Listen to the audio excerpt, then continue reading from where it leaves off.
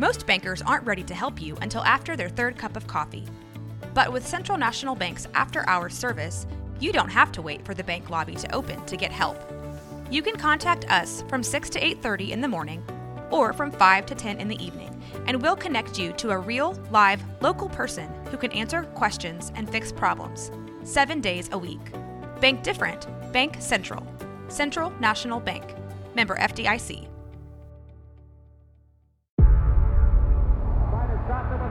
Before history is written, it's played. Before it's frozen in time, it's fought one shift at a time. Before it's etched in silver, it's carved in ice. What happens next will last forever. The Stanley Cup Final on ABC and ESPN Plus begins Saturday. What is going on, everybody? Welcome to the Blazers Edge podcast. I am your host, Danny Moring. I am joined by a friend, and you may recognize her from a couple weeks ago. Having her back, Kendall Bennett, formerly at Blazers Edge, but now doing all the things everywhere else and being successful in life. So, Kendall, thanks for joining us. Yes, working on it. Thank you for having me back. Hey, well, I'm glad to have you back to here talk playoff basketball and the Portland Trail Blazers matching up with the Los Angeles Lakers. I'm kind of getting like the roundabout way to this because it's just been – game two just stank so hard that it kind of permeated game three for me a little bit. The thing about playoff basketball, at least for me, is it is only one game, but when the stink is that bad, it's hard sometimes to differentiate that. And I can't imagine what it's like for the players. Like when you're sitting there watching game two kind of happen, what is your thought process as you're just watching them get just shellacked? Yeah, I mean, it does kind of make you question like game one, and it made you question like how kind of valid was a win like that, because realistically, like we didn't play great in game one. It still we matters. Just didn't play. Yeah, like we just didn't play as awful as the Lakers. So it was obviously hard to watch because it's like, okay, well, does that mean that the Lakers have to consistently play that bad in order for us to have any shot at the series? So that was kind of my thought process throughout it, of like a little bit concerned about that. Also seeing, I mean, we'll get into this more, but kind of seeing changes that they made in game one that were positive, and then in game two, they kind of threw them out the window. So then it was like, okay, so are you not going to stick with those things? And we'll talk more about that. But I don't think you're alone in the sentiment that the game itself was a bit of fool's gold. Perhaps I'm talking about game one, but I don't know necessarily how much of that is totally true, in that anybody who's ever listened to this podcast before and heard me before, I am not the most optimistic person. So consider that when I say this. I think there were some good things to be found in game one. Game two was just righteously bad. There's no way around it. It's the kind of game you shoot into the moon. There's certainly things you can take from it. Yes. But I think the vast majority of that was poor decision-making, but also not being able to hit the broadside of a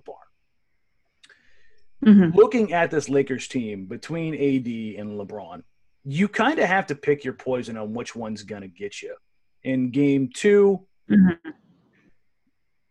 LeBron didn't really get you, but AD did, to the point where it was, you know, and it wasn't like death by 1,000 cuts. It was death by 1,000 hand grenades. He was getting wherever he wanted, getting to the free throw line, just being, you know, a MVP candidate, you know, as one does. There's not a lot. He was very efficient. Yes. He played very efficiently, Game three, you had takeover, goated, you know, LeBron Twitter account stan game where he's just a absolute truck of a human being going down the middle of the lane. And that's, I think, when you look at LeBron James, his iconic moments aren't, you know, 30-foot pull-ups. They aren't step-back fadeaway jumpers. They're, I'm going to be a force of will that I impose on your entire defense for 4 quarters, and I'm going to dunk, I'm going to spin, I'm going to drop step, I'm going to Euro step, I'm going to go through contact, I'm going to finish at the rim over and over and over again, and there's not a damn thing you can do about it. when those two things are firing at the same time, LeBron and AD, it's very problematic. But Portland made a change, and this is the first thing we'll kind of take a look at to start Game 3. And I thought it was interesting that it went to it right away, and that was starting Hassan Whiteside and Yusuf Nurkic together. What was your first impression from the start of that game, how the cycle of the rotation went, how they kind of handled the entire situation, and would you continue to do it going forward?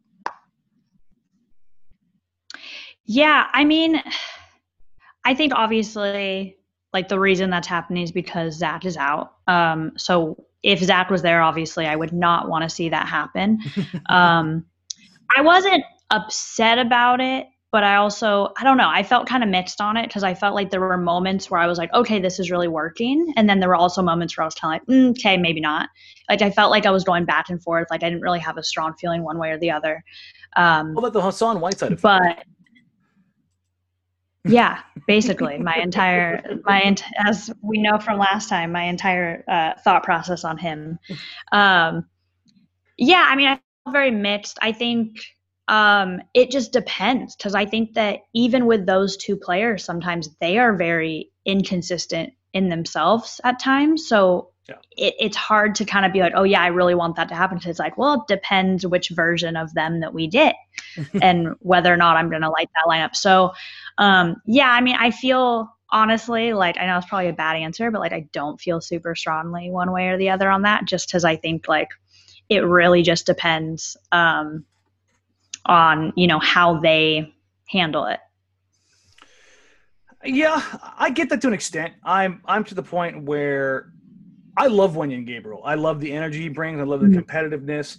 They're not going to let Wenyen Gabriel play defense on Anthony Davis. He had a good, solid, probably 5-6 minutes in Game 1 where he was physical as hell with AD, and it seemed to definitely bother him, get him off his game. Wenyen put AD on his butt a couple times to start that game. The message was sent to the league office that Wenyen cannot be allowed to be that physical with AD, and that's what leads to the parade line to the free throw line. And I would like to see Wenyen get a bit more of an opportunity, but I understand why they go with Nurkic and Whiteside, why they'll continue to go it. To be honest, even if Zach was healthy, I think they would flirt with the idea of Hassan and Nurk at the same time, if for no other reason to say, okay, Lakers, we know you can't shoot consistently. Let's wall off and do what we can here. The problem is, have you ever seen anybody wall off for an entire game, let alone a series against LeBron James? I haven't. Yeah. So it's I mean, that's really what's tough about it. So you don't really know what you're going to do with that. But if you put it into a team scheme, with those two in there, you're kind of operating under the idea that you're going to make some mistakes and you're going to allow some threes, and you just want to try and limit the Danny Greens and Kentavious Caldwell-Popes of the world from getting really clean looks. Danny Green channeled former Danny Green and was actually successful in knocking down threes in Game 3, which, again, is problematic. Yeah, he actually did what he was supposed to be doing. Danny Green did a really good job of pretending to be Danny Green for a game. I really wish he would not do that kind of going forward. But the damage that was done wasn't that bad. I mean, where it becomes problematic is LeBron has one of his 3-point games where he goes 4 of 8 from 3, and he knocked down more than anybody in that game. But you get 2 more from Green. You get 3 more from Kentavious Caldwell-Pope. None of the other guys showed up and did anything. Morris, Kuzma, Caruso. I think Caruso hit 1. But I think you have to at least live with the fact that the Lakers shot 33% from 3. That's probably about as good as they're going to get. Like, they're not going to go leaps and bounds above that. Where they've got to be better is that interior defense. What's been kind of your takeaway from the overall scheme and effort and implementation of what we've seen defensively so far? Yeah, so going into the series, obviously the big thing was like, we're not a team that plays a lot of zone defense. Mm-hmm. And going into the series, obviously that needed to happen. And in Game 1, they did play zone every once in a while. Like, it wasn't a ton, but they did. And that was when they tend to be the most successful against the Lakers. That is, in my mind, like, that is what they need to do in order to be successful against them. And in game 2, that completely went out the window. And then in game 3, like, it really wasn't there a whole lot either. So that was kind of one of those things where I was saying, like, in game 1, they made that change of we're not a zone defense team. They did it in game 1. It was successful when they did it. And then they just kind of threw it out the window again. So that confused me. So I'm like, I don't understand, if you saw that it was successful, why did you now stop doing this in the other games? So that I'm hoping moving forward, that's something that they recognize and do, like, implement that more. But that's really the biggest thing for me is that, but then as well as fouling, obviously, we're just fouling way too much across the board. And so I think those are the two like big things with defense that's really hurting us, is not playing zone enough, and then, just fouling way too much throughout very early on fouls too. Yeah, the fouling is problematic. I'm using that word a lot because this series is basically, if I had to sum it up, I would just call it problematic. Just there's not a lot of good problematic answers. Yeah, that's the thing, is there's just not a lot of good answers for Anthony Davis and LeBron James. That's what makes them MVP candidates. Defensively, I like that they have thrown some junk looks out there. Terry Stotts has in the past. When he goes to those kind of sets, goes to those kind of schemes, he limits them just so just so an offense can't get used to it. The other part of it is it requires, especially if you're doing it with Nurkic and Whiteside and Carmelo Anthony, you have 3 guys out there who, for lack of a better purpose, are anchored to the paint. They don't want to go outside the paint. They don't feel comfortable out there. They don't move their feet out there well. Yeah. Their first natural inclination is, I want no part of this. Let me drop back to where my comfort zone is, where I can protect the rim and use my big body. But when you're running a zone defense, somebody's got to be at the point of attack. Somebody's got to be at the middle of the floor, and somebody's got to be able to recover the corners, and that's not using those personnel optimized, right? So it's kind of like this weird give and take of where you implement that, how you implement that. I have liked overall what Portland has done defensively. I like the fact that they've shown doubles at Anthony Davis. They've shown a lot of the same looks that LaMarcus Aldridge used to see, especially in that mid post where they would dig down from the top and make him have to pause or hesitate. Yeah. They're waiting for that first dribble, kind of digging down hard, showing when he catches on the mid post or on the baseline on a deep post. They're getting down with a full double quickly, testing his passing instincts. And the Blazers have gotten a few deflections, gotten a few steals out of it. The one thing I would question is doubling LeBron James. That can be dangerous. In game 1, when Portland, even though they won, if Markieff Morris, Danny Green, Kentavious Caldwell-Pope, if they catch the looks and knock down the shots that LeBron puts on the table for them, Portland probably loses that game. That's the reality of that. But the flip side is Portland isn't down, 23 free throws at halftime in game 2, or excuse me, in game 3. Portland maybe looks a little bit better and feels a little bit more comfortable, and they're able to weather the storm a bit more proportional in that god-awful third quarter, which I don't even know I want to talk about third quarters, because I'm so sick and tired of crappy third quarters. What's your theory on god-awful third quarters? I want to hear it. Well, why are they happening? Theory? Yeah, why are they happening? What is causing them? I need you to give the answers right now. Yeah. I don't know if I have a theory. Because I feel like what's crazy no nothing, like nobody's spiking the water. Oh, well, what's crazy to me is I feel like I forget which season it was, but I feel like a couple seasons ago it was the opposite, where I felt like we were stronger in third quarters a lot of times. Like we'd come out after halftime and we were strong. Yeah, it was the first quarter so they were a disaster. They would have a poor start, and then third quarter they come out and drop a 40-point quarter. Yeah, so like to me it's obviously like, they kind of regroup in the locker room during halftime. They kind of talk it out, figure out what they're doing, and then now it's like, is that happening and they just are not able to implement that, or like I honestly, I don't have any crazy theory. It's confusing to me because it's the opposite of how I think in most situations how it should be. And the fact that it consistently is happening, I mean, I don't know, like, is someone in the locker room terrible at pep talks? And it's like no one, like, I don't know, they're just coming out like not hyped up and I just want to know if has anybody thought about. I don't know what's causing that. I just want to know if anybody's thought about using a cattle prod. Like, I know it's extreme, but just like it's a thought.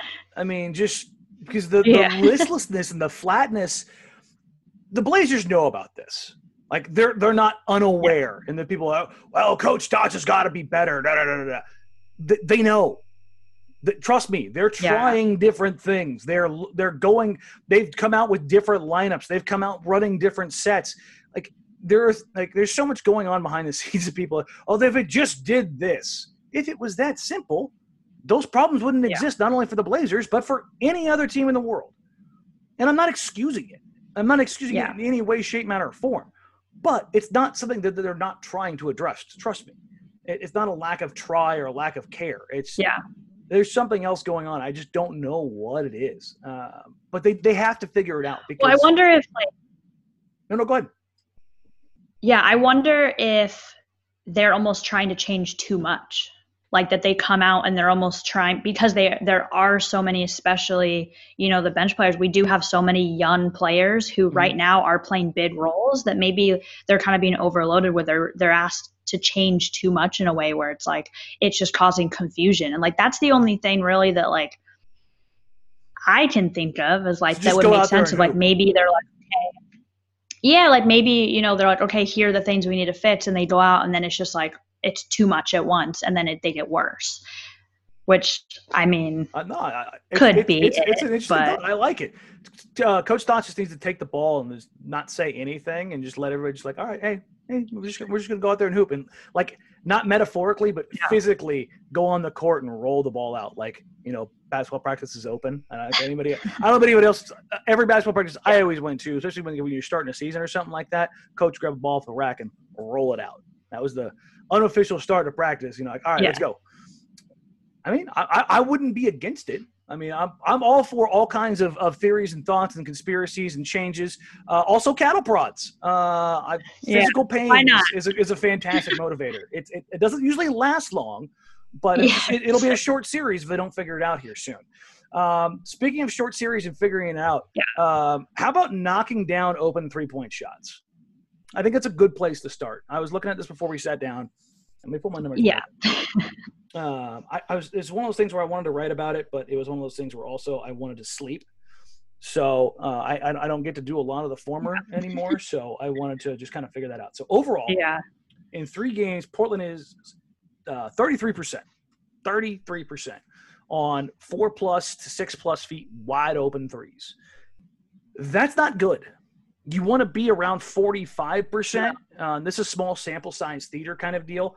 But 6+ feet, we're talking butt naked, just checking the wind, hallelujah, wide open threes. Portland is 12 of 32.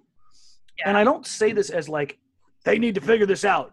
I say this as the law of statistics here is going to come back around on them sometime. It may not be this series. It may be next season. But it needs to come back around sooner. Gary Trent Jr. is 0 for 6 on open threes, which if you would have told me that 2 weeks ago, I would have punched you in the face and called you a liar. And how dare you besmirch the name of Gary Trent Jr., you heathen. Yeah. What do you think? He really made a – No, go ahead. He made a turn shooting wise. I think he's still been playing well, obviously. Like he has been, he's been doing the task for a long time. Yeah. Yeah. And I think that, especially for a young guy, like is going to take a lot out of you. So I am not going to be too hard on him about his overall performance, but yeah, shooting, like he's made a couple big threes, especially in game 1, he had a couple big ones towards the end, but yeah, I mean, compared to where he was, 2 weeks ago, different player, but, I think a big part of it is the fact that he is having to deal with LeBron James. That is going to wear you out. That is going to take some out of your legs. It's going to take some out of your body. he's had a bunch of shots, I think, just kind of rim out. He also had the Danny Green special in game 1 where he hit the side of the backboard, I think, 2 or 3 times. I don't know what was going on in game 1. I don't know if they changed the background or what, but guys were just slamming the side of the backboard. And the rim was tilted. Well, the rim was tilted, but they weren't even hitting the rim. They were hitting the side of the backboard. It may not have been Dwight that tilted the rim. It may have been the shots hitting the side of the backboard so hard that it tilted the rim. It made me feel a lot better about my runs at 24-Hour Fitness. That's all I'm going to say. I have hit this to the side of the backboard. I hate corner threes. What about you? Are you a corner 3 shooter, or are you above the break? Which one do you? If you're out on the floor, which one's yours? Probably corner. Oh, okay. So I feel like that's typically I don't play a lot, but when I do, that's typically I feel like I don't know. That's the Kindle hotspot. Just you get your 2K hotspots in the corners. Yeah, like anytime I've ever done it. Well, I mean, on that though, kind of what you said about with Derry Trent, LeBron, I think Melo is dealing with a similar situation where I think, you talked about him, like he's been playing great in the fourth quarter, and last night he played great in the third quarter, but for the rest of the game, he's been struggling a lot. And I think part of it is he does look kind of tired at times. And I think it's because he's been guarding LeBron quite a bit. And he actually has been guarding him fairly well. Not amazing, but I think to Melo standards, like he has been guarding him pretty well. And I think he's just so not used to that I think that's wearing him out a lot, because not only is he not really used to playing defense, he's definitely not used to being put on LeBron consistently. He's also 36. So I think he also that, So I think that's a big part of it. We're similar to like what you were saying with Derry Trent Jr. I think that's a similar situation where he's getting worn out with that, and that's affecting him more on the offensive end. Yeah, trying on defense is actually going to wear you down a little bit. I know that's problematic for some guys in the league to give consistent effort. And I was hard on Carmelo after game 3. I was on the show, and that was I think it was for good reason. That first half of basketball was basically everything that I was terrified of when they signed him. Just ball stopping, just blatantly, disgustingly awful offense. He got so caught up in the back and forth, looked off Gary Trent Jr. twice, looked off CJ. Just maniacally bad. And then he gets a little run going in the third quarter, and all is forgiven. It's like, no, man. I'm looking at everything up and down. He's got the worst plus minus on the team. He's shooting under 36% from the floor, not from 3, from the floor. Like spot up Melo, the guy that was doing really well in the bubble, who would every now and then take advantage of a mismatch on the low block and not 16 feet from the hoop. Like he took all of that and shot it into the sun. And it's been frustrating. Like, he hit a big 3 in game 1. Cool. I'm worrying about the other 35 minutes. That doesn't put you in that position in the first place. And I do have to say, to your credit, to your point, he did play consistently better defense on LeBron and even a couple times on AD. Yes. But I'm willing to give that up if I get smarter offensive LeBron, or excuse me, smarter offensive Carmelo Anthony back. Mm-hmm. I would rather have the guy, because he's not saving enough points defensively to give up the offensive points, if that makes sense. If you're looking at it's the Carmelo Anthony exchange rate. Yeah. You give up 5 offensive points for every 1 point saved defensively, and that's just not worth it. No? Yeah. No, I agree. No, I definitely agree. I mean, like I said, he's been playing to his standard of, what we're used to seeing. He's been playing decent defense, but I don't think that trade-off is worth it in that situation. If we only do get one or the other from him, I definitely would rather take, him being stronger on offense, and which is right? Realistically what we needed. A team that's just bereft of defense. Somebody starts showing a little bit, and it's like, no, I need you to do that less. I need you to focus on the other end of the floor and go get points. Because the realistic point of all this is outside of Damian Lillard, the productivity is hurting. CJ had a bad game, but he had a major bounce back game. Then he had a so-so game. But, I mean, you look at Portland's scoring right now. in 3 games, it's small sample size theater, but you've got 29 from Dame, 21 from CJ, 12 from Nurk, 11 from Melo. And let's roll it back to Nurk real quick. Nurk's gassed, clearly, right? Yeah. I mean, he's never played. I don't know if it's more that he's. No, go That's ahead. true. To me, like, I feel like I think he does look tired often, but I also feel like even starting out, he's not coming out strong and dominant the way that he typically does. Like even the way he was in a lot of the seeding games, he was kind of back and forth. But the times when he did come out really strong, like we're not really seeing that. So I think that part of it is towards the end of the game, he is getting tired. But I also think he's just not playing well from the beginning. He's getting a ton of fouls right off the bat. They have to pull him out. He's just not playing the way that he needs to be from the very beginning. I think it's a combination of a couple of things. Clearly, he had a tragedy in his life with his grandmother Hannah passing away. Yes. I can't imagine. I mean, I can imagine what it's like. I've had friends and family pass away when I was deployed overseas. It's not an easy thing to deal with, especially if you're incredibly close to somebody. So, if for anybody out there who wonders why I haven't been that hard on Nurk, that's why. I mean, I understand, like, mentally, no matter what you can do, you could be as physically ready as possible. He's playing more minutes than he's ever played in his career. He hasn't played for 18 months, and now he's playing 33, 34, 35 minutes after being a career 24, 25 guy. Like, I don't think people understand the difference between a 25-minute-a-game guy and a 34-minute-a-game guy when you're 7 foot tall, nearly 300 pounds. It seems like, and it doesn't seem like a lot, but it is. Oh, it's a ton. Yeah. It's literally 33% more time than a guy is getting used to going up. And it's just, you throw on the fact they're playing every other game, and so is everybody else. But not everybody else had a family member die. Not everybody else has been out of basketball for 18 months. And yes, he did his conditioning and got ready and all those things. He's got some extenuating circumstances. It's not He's got some mental blocks. The flip side is we see these flashes of brilliance a la game 1 where he's running and leading the fast break continuously. The offense is running through them. He's affecting things on both ends. We've been missing that the last 2 games, and there's been a couple times, particularly in game 3, where he ran the pick and roll, got the pocket pass from Damian Lillard. The Lakers have done a really good job about just kicking the living crap out of every Damian Lillard pocket pass. It's hilarious. It's like they just don't want it to get through.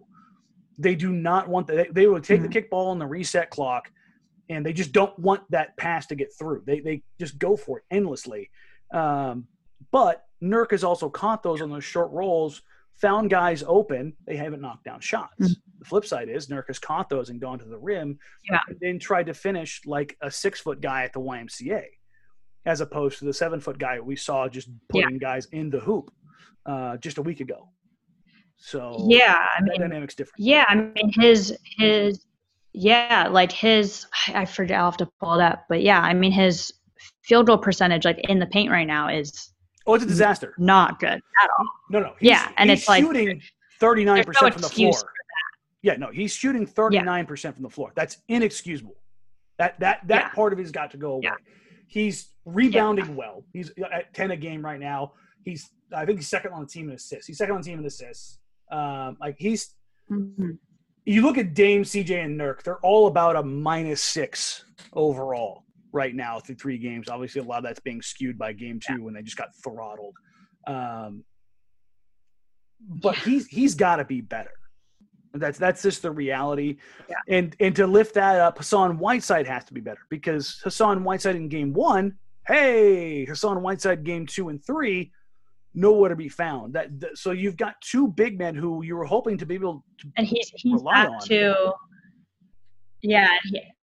Absolutely. And he's back to, not to go back to my hatred, my hating on him. No, he's settling for shots. I already know where you're going with this.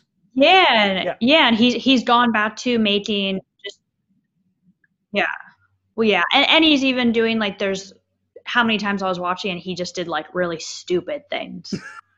And it was just back to what he was doing in the regular season a lot of the time. And it was just he would play great for a 10-minute span, and then all of a sudden he would just make a couple plays that was just like, compounding. What are you doing? Yeah. And it seems like he has been better in the bubble about not doing that, and in the seeding games, like he wasn't consistently doing that the way he was in the regular season. And I feel like the past 2 games, he's gone right back into making those mistakes pretty regularly. And it's like, you can't do that. You can't revert back to that. No, you can't. And that's kind of the frustration with this team, is that they're not far off from being able to get another game on this Lakers team. I still think the Lakers win this series. Yeah. Like I said, after the Blazers won game 1, I was like, I was talking a lot of junk on Twitter, and I don't regret it, but I also had to mute like half the conversations I have on Twitter right now because of Laker fans, which fine. I'll take that. It's been fun. Oh yeah. We had to enjoy our moment. No, absolutely. Any chance you get to troll Laker fans, especially like the 18 to 24-year-old group who their entire existence is founded on just lies. It's great. Laker exceptionalism not existing for nearly a decade was fantastic. But let's get to some listener questions here. Mm-hmm.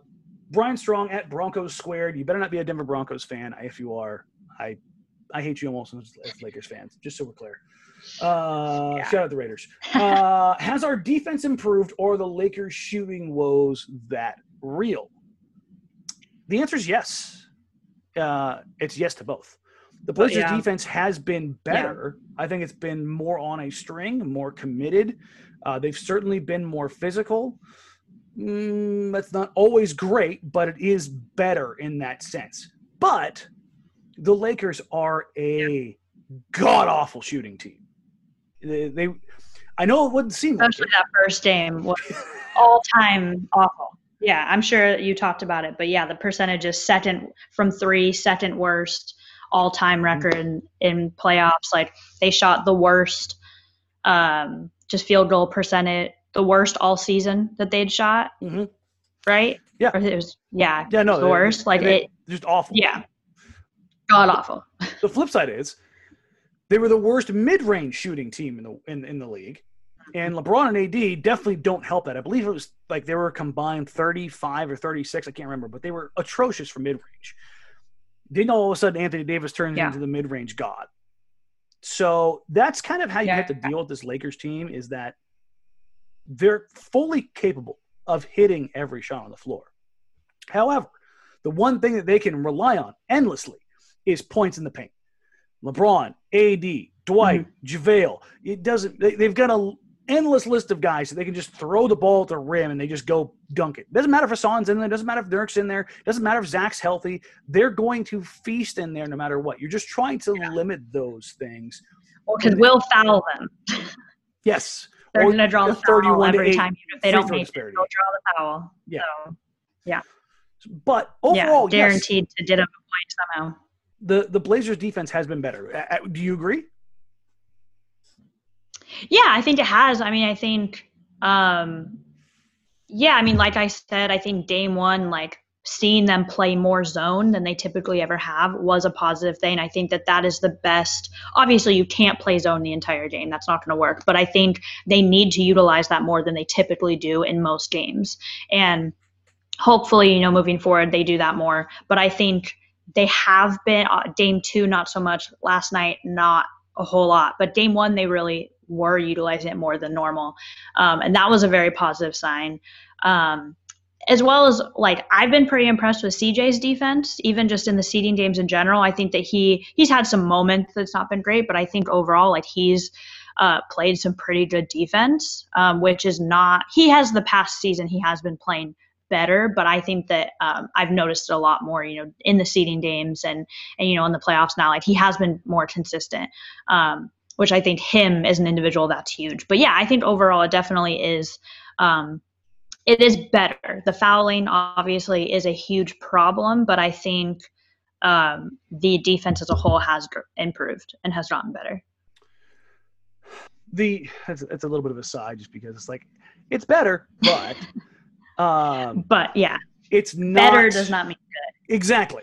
Exactly. Just because it's better doesn't mean it's all of a sudden workable. There are certainly things that need to be cleaned up, and this is kind of leading me to this next question. It's from OGXG fan, NBA commenter.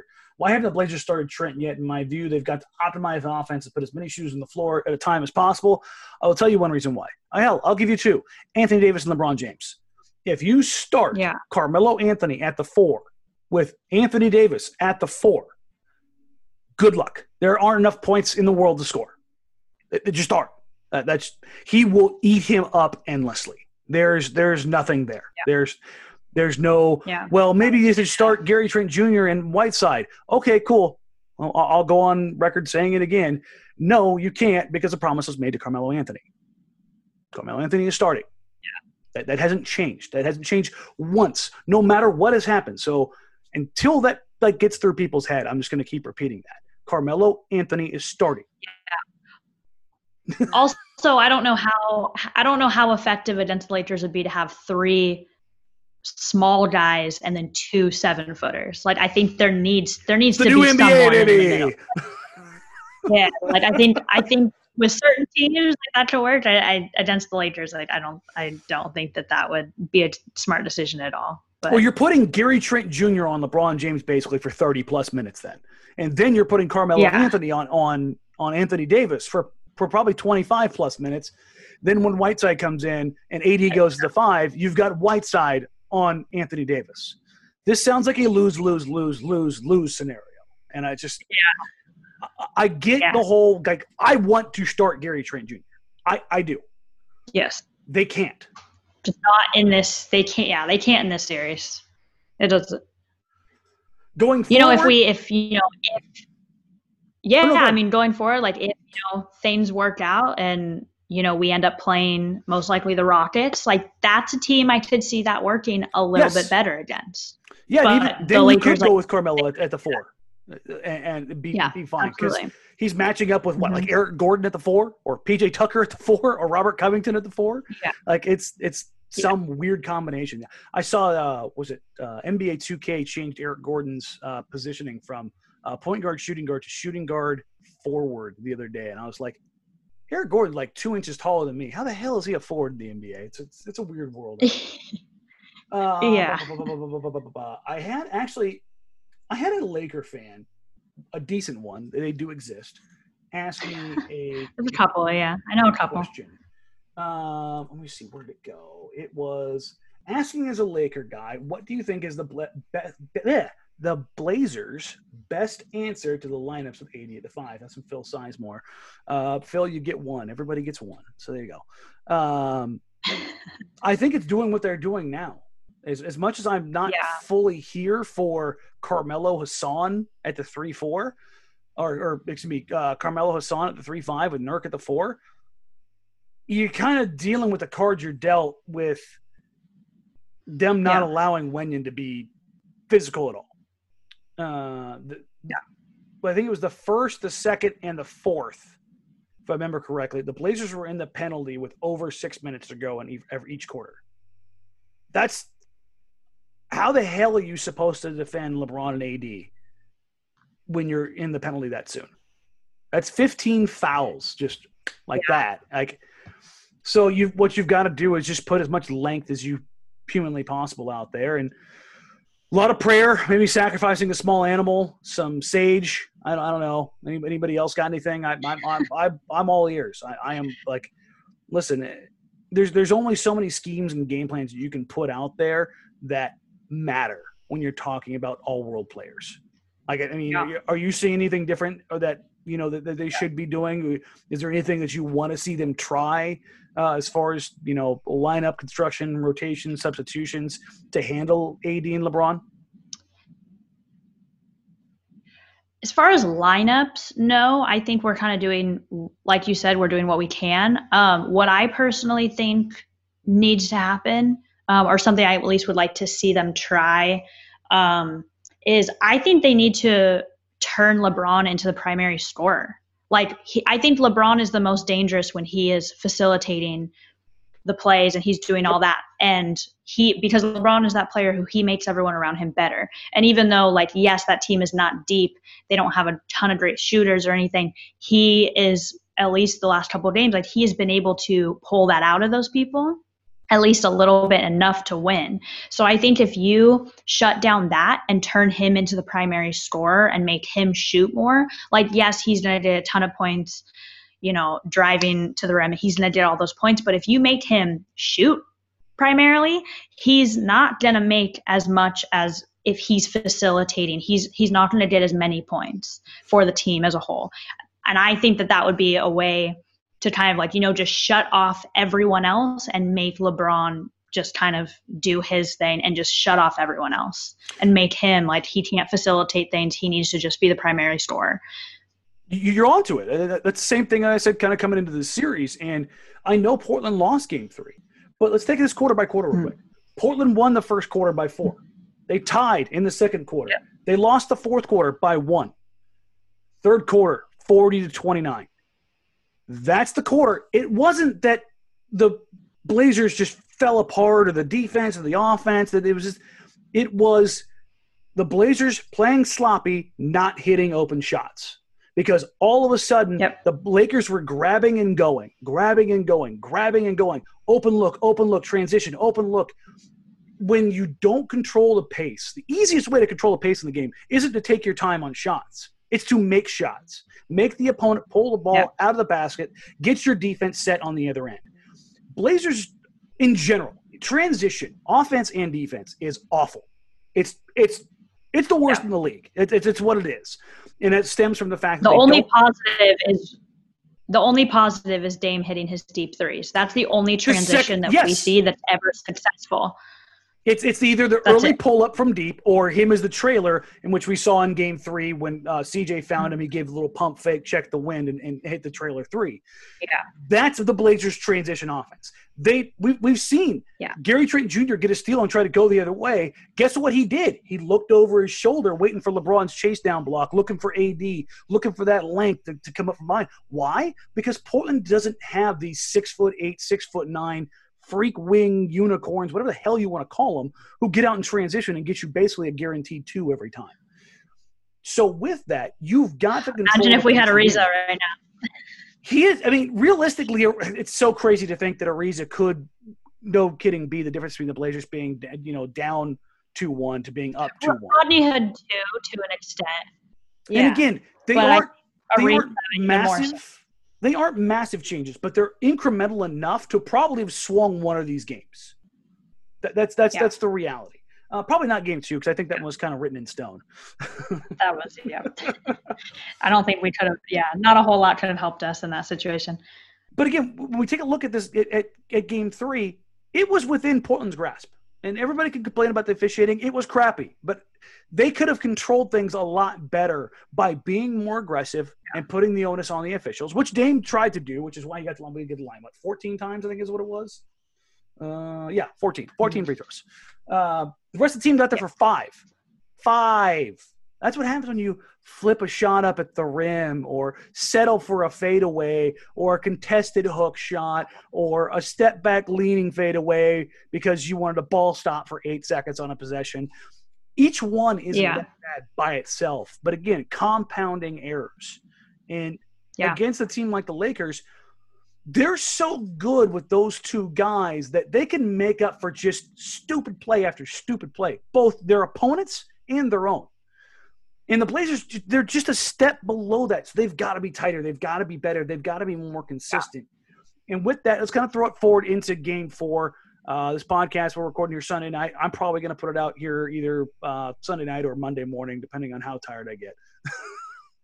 And with that, when you look at Game 4, what do you want to see? I mean, everybody wants to see a Blazers win, but what are you looking for?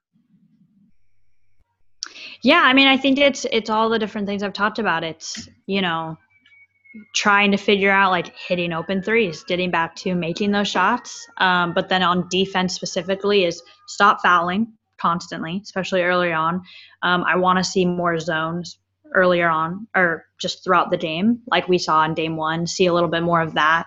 And then the way I said, turning LeBron into the primary scorer. I think if you combine all of these things and you really work on those, like I think that that's going to give us the best shot. So basically a repeat of game 3, but really hit your shots. Yeah. Which I don't think it's much. a bad game plan. I genuinely don't. I think that's an effective way to go about it. There have been some different wrinkles. Carmelo Anthony's been put in more pick and rolls as a primary screener to kind of pick and pop, and then with Nurk diving on the backside or Hassan diving on the backside to pull a little bit more gravity to allow for some more space for Dame to work through there.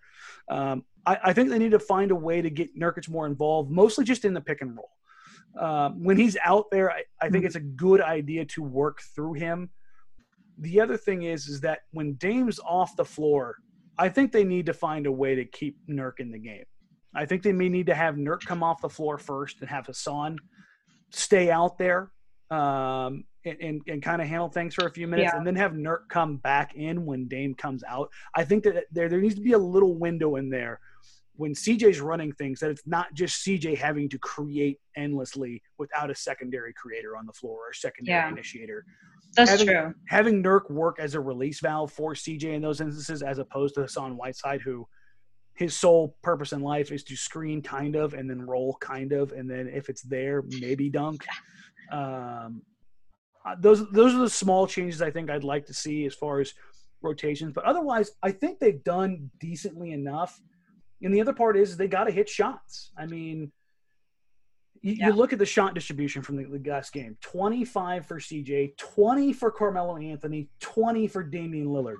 I don't want to see Carmelo Anthony taking 20 shots again. I don't. I don't care that he finished 9 of 20. Especially when most of them are not good looks. Yes. Right now. I would rather see 7, 8 of those shots go to a Gary Trent Jr., to see Nurk maybe see if he can get his way going. To see Whiteside get some easier opportunities, or to see Dame get more of those shots. I ultimately don't care that he had that. Like, it's not that I don't care. The fact that he got hot in the third quarter after playing that bad in the second quarter, it's very minor for me as far as like my redemption quality. He was so bad in the first half that that buffer that they could have had, that could have stopped that run in the third, that would have taken a 4-point Portland lead and made it a 12-point Portland lead going into the half. Those kind of situations where the desperation isn't quite as palpable when you feel that steamroller getting ready to hit your foot. And I think those are the minor adjustments. But overall game plan, I think it went pretty well. Yeah? Yeah. Yeah, I would like to also see just more aggression from Nurk on offense specifically, just him being more aggressive, a little more confident with that. But yeah, I mean, game plan was like, I think that it was a big improvement in the third game. There just wasn't the shots were not dropping the way that they should have. So, hopefully, like to think they got that out of the way, like game 2 and 3, they kind of, okay, here are 2 games to miss all our shots. And now game 4, they're going to come back and hopefully, be a little more normal to their standard of, hitting shots and just being consistent. Because, there's so many players on the team who on any given night can get 20 points. Yeah. And when you have that many players that can easily get minimum 15 points a night, and you have multiple games between game 2 and 3 where multiple of them had less than 10, or had 10, 11, 12 points. It's like that, like when you have that many players, like you can't have that many people not getting that. Like you can afford to have 1 or 2 of them, but you can't have half of them not deliver. So, and you do have to give the Lakers some credit. Hopefully that gets fixed. Yeah. I mean, they're playing good defense, but I've also seen people out here who were sitting here chanting for Alex Caruso after Dame cooked him in the first half. He put the clamps on Dame in the fourth quarter, and I'm just sitting there watching. And I'm like, no, he just missed shots that he normally hits, and he still finished. Let me squint here real quick. 8 of 25 of 11 from 3 for 34 points, 7 assists, 5 rebounds, and I'm like, that's clamps, huh? I'm not really feeling that one, but. Listen, you gotta give Laker fans something because they've had nothing for a decade. All right, so they love Alex Caruso more than I will ever understand. It's weird. It's like having a fascination with an ugly dog. Yeah. Can the Blazers get one of these next two and force a game 6? Yes, absolutely. Will they? I've been saying, I think they will. I think that, Dame is very similar to LeBron in my mind. Let's call him Luka for tonight. Let's call him Luka for tonight, just to give him that Luka magic. Yeah, maybe he'll hit a Dame winner for us tomorrow. Yeah, but we won't mention your former employer here. Oh yeah, yeah. I'm okay with that. Especially after all the stuff that happened in the seeding games, and I was kind of like, okay, yeah, I'm less inclined to root for you now. Yeah, I think that I completely got off track. I'm good at derailing things. Yeah. Yeah, I think that Dame is one of those players that, like, as long as he is involved and he is there and he's playing, like, I'm never going to count them out. So I think like fair. Similar to LeBron in that sense. And like, he's one of those players that, like, at any given time, like, he can take over and win a game.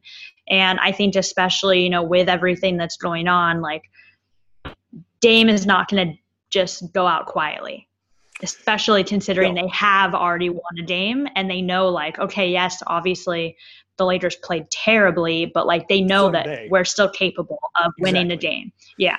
Okay, yeah. So it's like still Lakers no. 6? So,